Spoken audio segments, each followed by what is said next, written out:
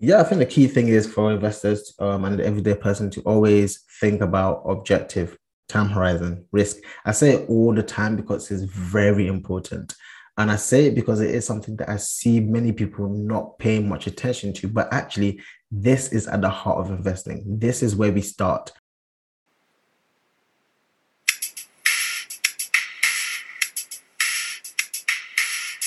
Hello and welcome to Woke Finance, the podcast discussing all things finance and all things finance related. It's your boy Peter and I'm with my co-host, my bro Jax. How are you, man? Peter, I'm all right. I'm doing very well. Today I had a bit of work done with the house. It's still going on. The renovations are still continuing. It is a long process, but I am enjoying it, even though my pockets are not enjoying it as much. But it's a great process. No, absolutely. I definitely feel you on that one, man. Talking of houses as well, we've got an episode coming out soon, interviewing someone who is well known to this, I guess, house purchasing journey as well. So for our listeners, do stay tuned for that. But no, good to hear from you, my bro. And to our listeners, a massive shout out to you, and just welcome as well, man. Keep doing what you're doing and just supporting in any way you can. We appreciate you very much. So, Jax, man, we're gonna get straight into it. In previous months or so, particularly this year and the back end of last year, which was, of course, 2021, depending at what time you're listening to this podcast. Lots of things have been happening across the economic climate, rising cost of living, energy bills. Now, unfortunately, parts of Europe have gone into war.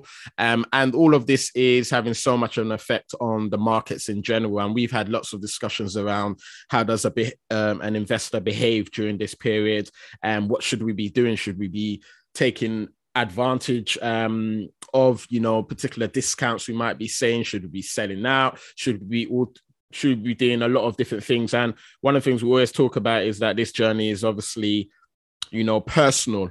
It's personal to the individual, essentially. And one of the things we're always talking about is assessing risk. So this episode, I guess, is going to take a bit of a deep dive into that. What do we actually mean when we talk about stuff like time horizon and all of that, we get that, but what do we actually mean when we talk about risks when it comes to investing? That's a great question, Peter. And you started it off by talking about things like even time horizon. And essentially, as we've said many, many times, before we start any investment journey, we try to think about our objectives, our time frames, time horizons, and we also talk about risk. So that triangle, risk is a very important part of that triangle. And what you find with many investors, whether they're retail investors or even professional investors, when they start off with having an objective, that's something they can well define. Time frames, most people that are long-term investors can define their time frames. The difficult part for most, especially retail investors, is being able to assess their ability and willingness to take risk, but also what the actual risk is. Because yes, we can say, oh, I don't want to take a level of risk here, or so on and so forth. But how do we even know what risk is? And how do we even know the amount of risk we're taking when we purchase any type of asset? So that could even be a real estate, or that could be stocks and shares or other asset classes as well.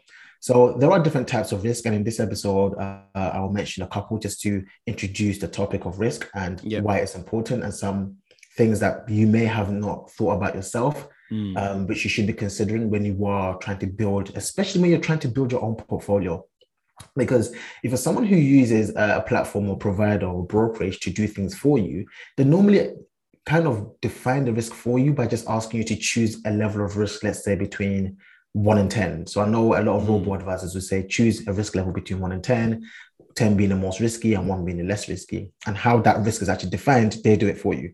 Well, you've got platforms that will say choose between 1 and 3. So they'll say choose a cautious approach, choose a balanced approach, or choose, let's say, an adventurous approach. And what they're really asking you is to choose a risk level. That's what they're really asking you. And they have the expertise to create a portfolio based on the risk that you've chosen. As a retail investor, it's more difficult to actually do. And there are different types of risk. For example, one of the risks that we talk about is liquidity risk, right? So what is liquidity risk? Liquidity is basically talking about how easy it is to convert an asset into cash. So where we find a lot of liquidity risks, for example, is in a certain asset class, such as real estate, right? Real estate is different from the financial markets because it's a tangible asset. It is not a centralized and standardized market.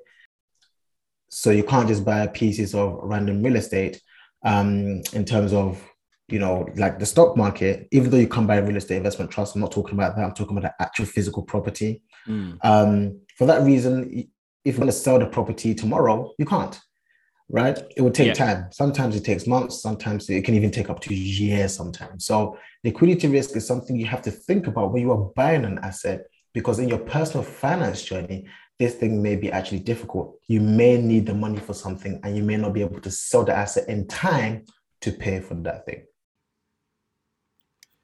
Yeah, no, that's super useful. And it's great that you use the example of property. So for me, if I had a pot of cash and I was looking at, if I want to put the cash into property or something, or another asset that is more liquid, I'll really need to assess during that process how liquid something is, and that will essentially impact the decision I make about where I'm going to put my cash in. Exactly. And it really comes down to when you're building a portfolio of assets and really increasing your asset column. It's the key consideration, because what you find sometimes is many people, for example, focus on just one asset class, let's say real estate, and forget that actually there is liquidity risk. And so something can happen and they will need the money very quickly and they can't actually, access that money. And so they have to borrow from the bank. So liquidity risk is something we always think about. Even in the professional world, we think about liquidity risk all the time because clients can ask for money whenever they want, right? And so when we're buying, there are different asset classes. For example, if you're investing in, let's say, higher risk investments like venture capital and enterprise investment schemes, a lot of these schemes, you have to be locked up for a specific amount of time. Yeah, so you have to be locked up for, let's say, 3 to 5 years, depending on what scheme we're talking about. And so there you have to consider the liquidity risk of that.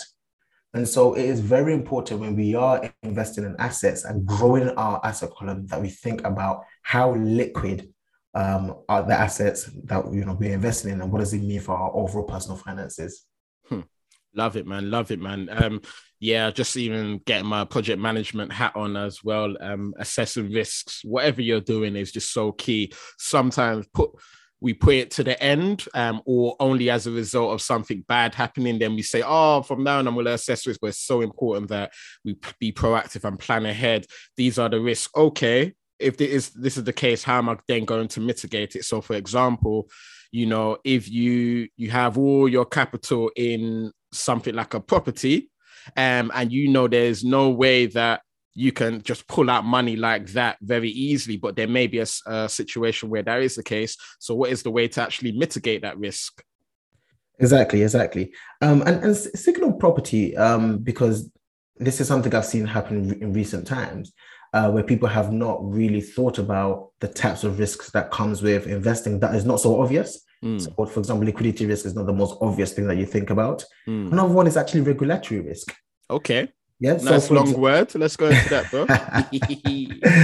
Yeah, regulatory risk is the risk that regulations change and it can affect your portfolio. So let's think about all the people that invested in property, let's say a decade ago or so on and so forth, and they built a very heavy portfolio of, let's say, 20 properties, for example.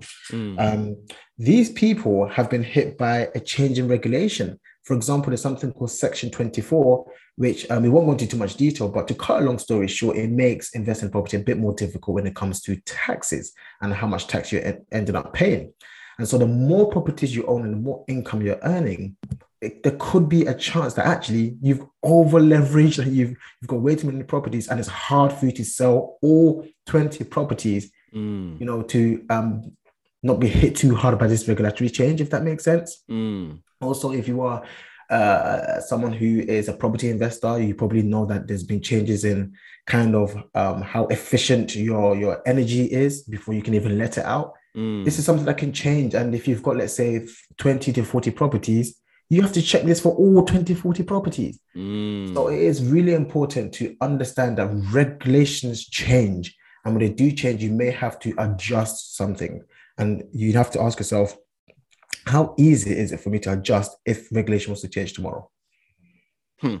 No, even just as you're saying that, even another example when it comes to regulations, of course, as a result of Grenfell as well, you have the whole cladding external wall system. So the EWS1 form, which is can pose difficulties for people to actually sell some of their properties when the correct cladding isn't placed or they haven't been properly assessed as well. So much things are changing, and sometimes you don't know they're coming, or you might have short notice as well. So you're so right. It's so important that we try and keep on top, and we've actually assessed some of those risks as well. Absolutely, bro. Absolutely, bro.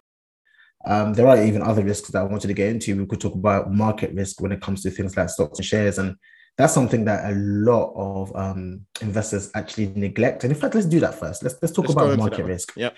Yeah. So market risk is the risk of your assets going up or down, or a lot of volatility due to just changes in the overall economy, so the macro economy. And this is actually very timely because what happens is when the whole market has been hit through, let's say, a black swan event or like a pandemic and that kind of stuff, or the markets are going down because of inflation. By the way, inflation risk is actually something that exists as well as interest rate risk. So you see how all these levels of risk are actually intertwined. What happens is if you are someone who's investing and you've invested in assets that are, let's say, a bit more speculative, like we spoke about a few episodes ago, these are the ones that are more volatile during these periods.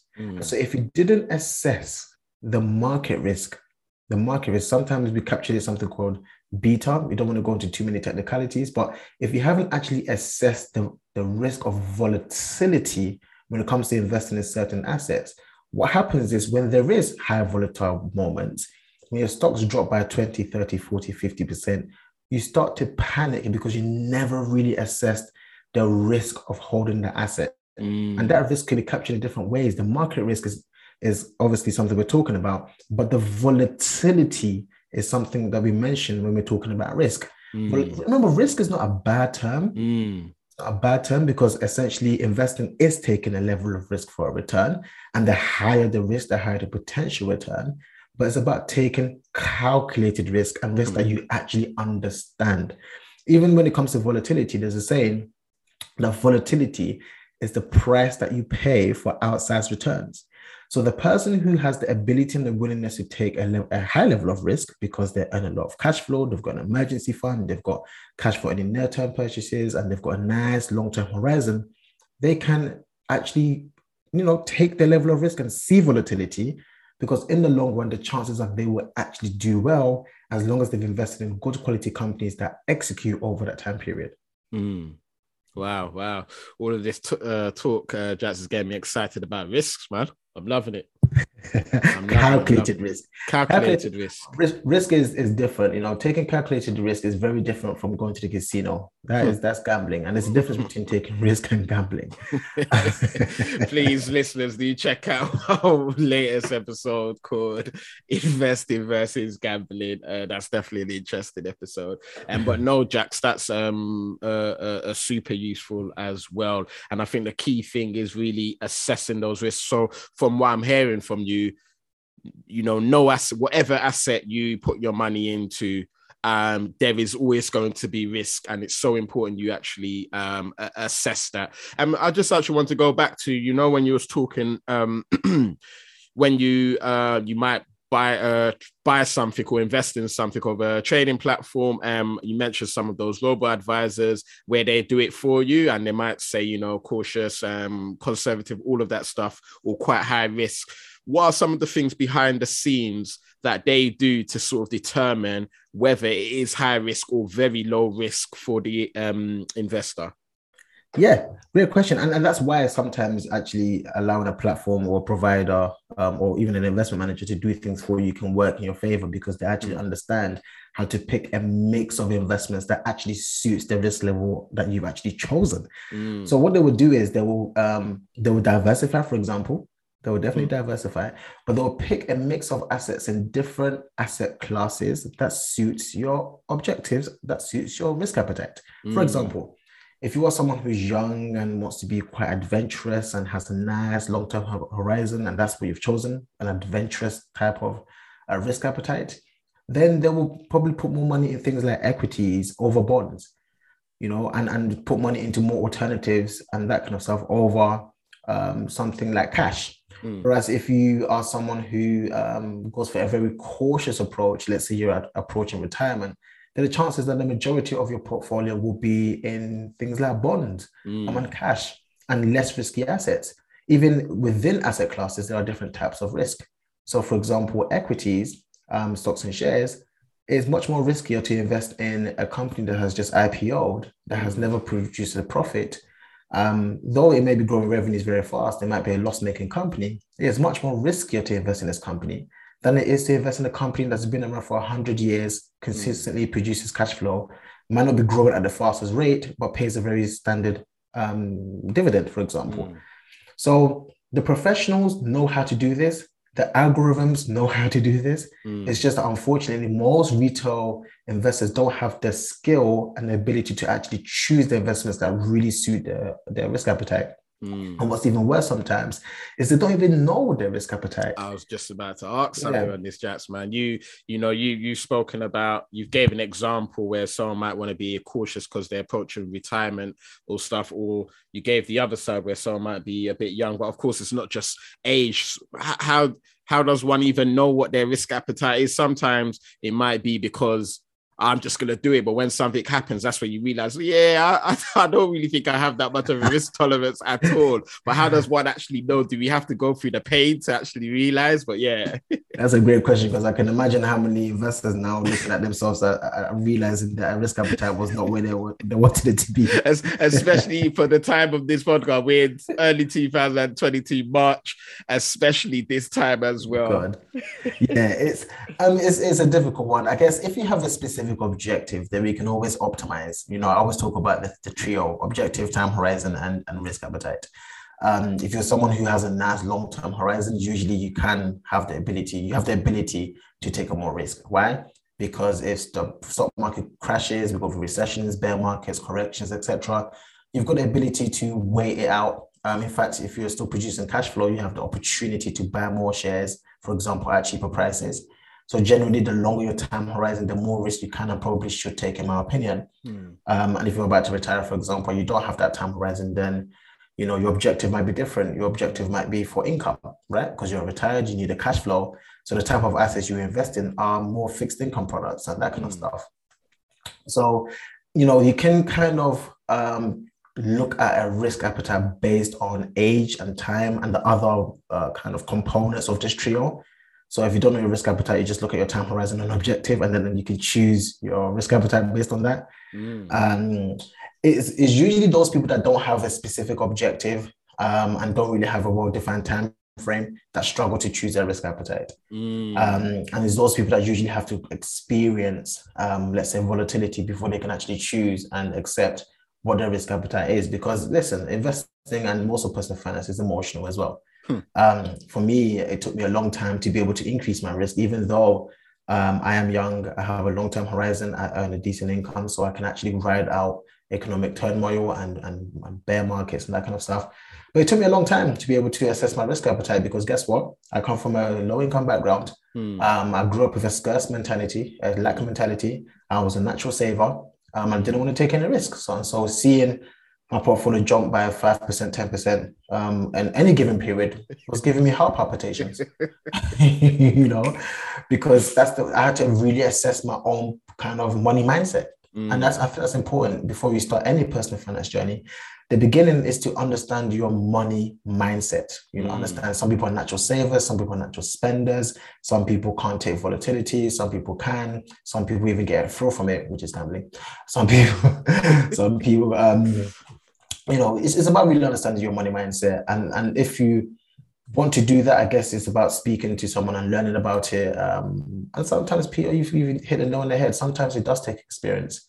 Does take experience of knowing how you react emotionally when it comes to seeing volatility, which is why I preach for the everyday person to try and find a way to take the emotion out of investing by doing things like dollar cost averaging and trying not to look at a portfolio on a consistent basis. No, absolutely, man. And then, everything that you've mentioned in terms of, the individual looking within themselves, their current lifestyle. Obviously, as you navigate through life, whether you get married, have kids, want to buy a home, whatever you want to do, and that would obviously alter the way you view risk as well. So it is this, when we say finance is personal, this really is personal to the individual. But that triangle that you speak of, the time horizon and the objective, it feels like those two you really need to nail, because that will aid you to really assess the third part of the triangle, which is the risk.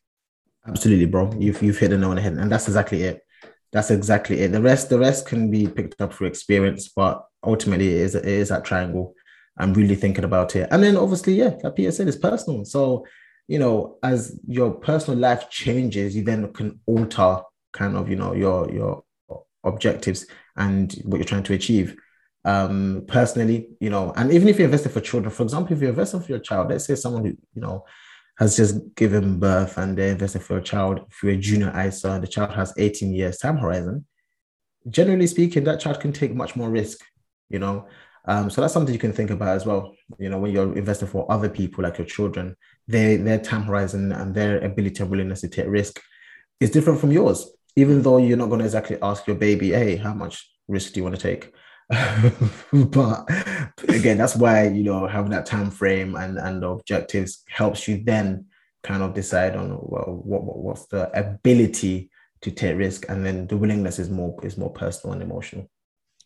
Love it, man. That's so useful, man. Before we close up on any other risks one need to, take into account. I mean, you mentioned things like interest rate, inflation, etc. Just want to take a pause there to recognize our listeners. We're getting new listeners in parts of the world, and we always just give a shout out to you where you currently are. And Jax, we're going to give a shout out to a city in Michigan and in the US, and that is Detroit. Detroit. Come on. Yeah, we get quite a few listeners from the US, so big up the US generally. You guys always showing us support. I would love to one day actually have a good conversation with one of you guys to see what it's like in the US in terms of your personal investment journeys and that kind of stuff. But thank you so much for joining Woke Finance. I hope you're enjoying our conversations that we wish we had at the dinner table when we were young, and I hope you're getting tons of value. That's it, man. Definitely just echo what Jax has said. If you haven't done so already, you become a new listener, but please do follow us up on Instagram. That's at Woke Finance Team.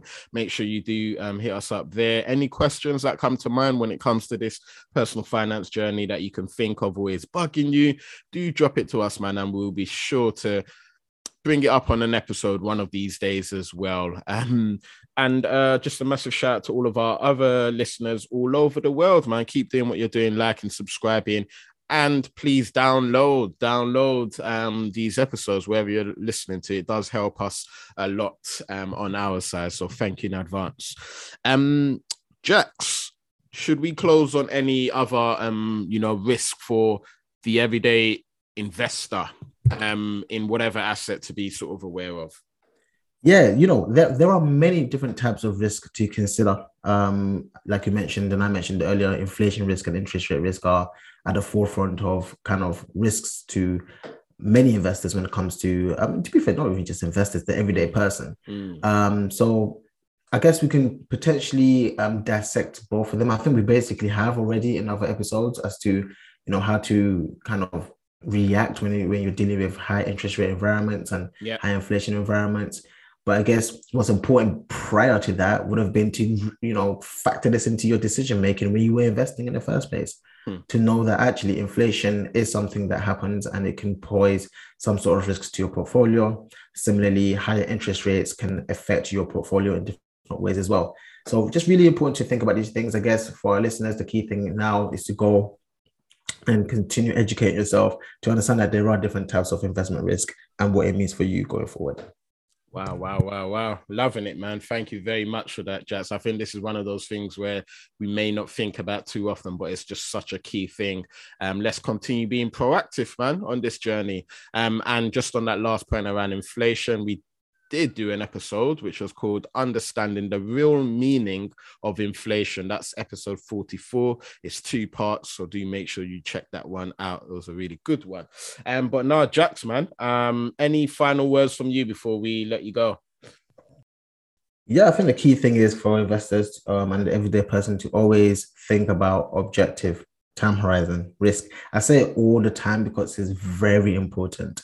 And I say it because it is something that I see many people not paying much attention to. But actually, this is at the heart of investing. This is where we start. We start thinking about these things way before we start picking stocks, way before we start buying real estate, way before we start investing in anything. We should really think about these things because these are the things that really help us then to even pick the assets that actually help and manifest what we are trying to achieve in the first place. Brilliant. Thank you very much, Jax. Thank you to all of you that are listening and supporting. And remember all, stay woke.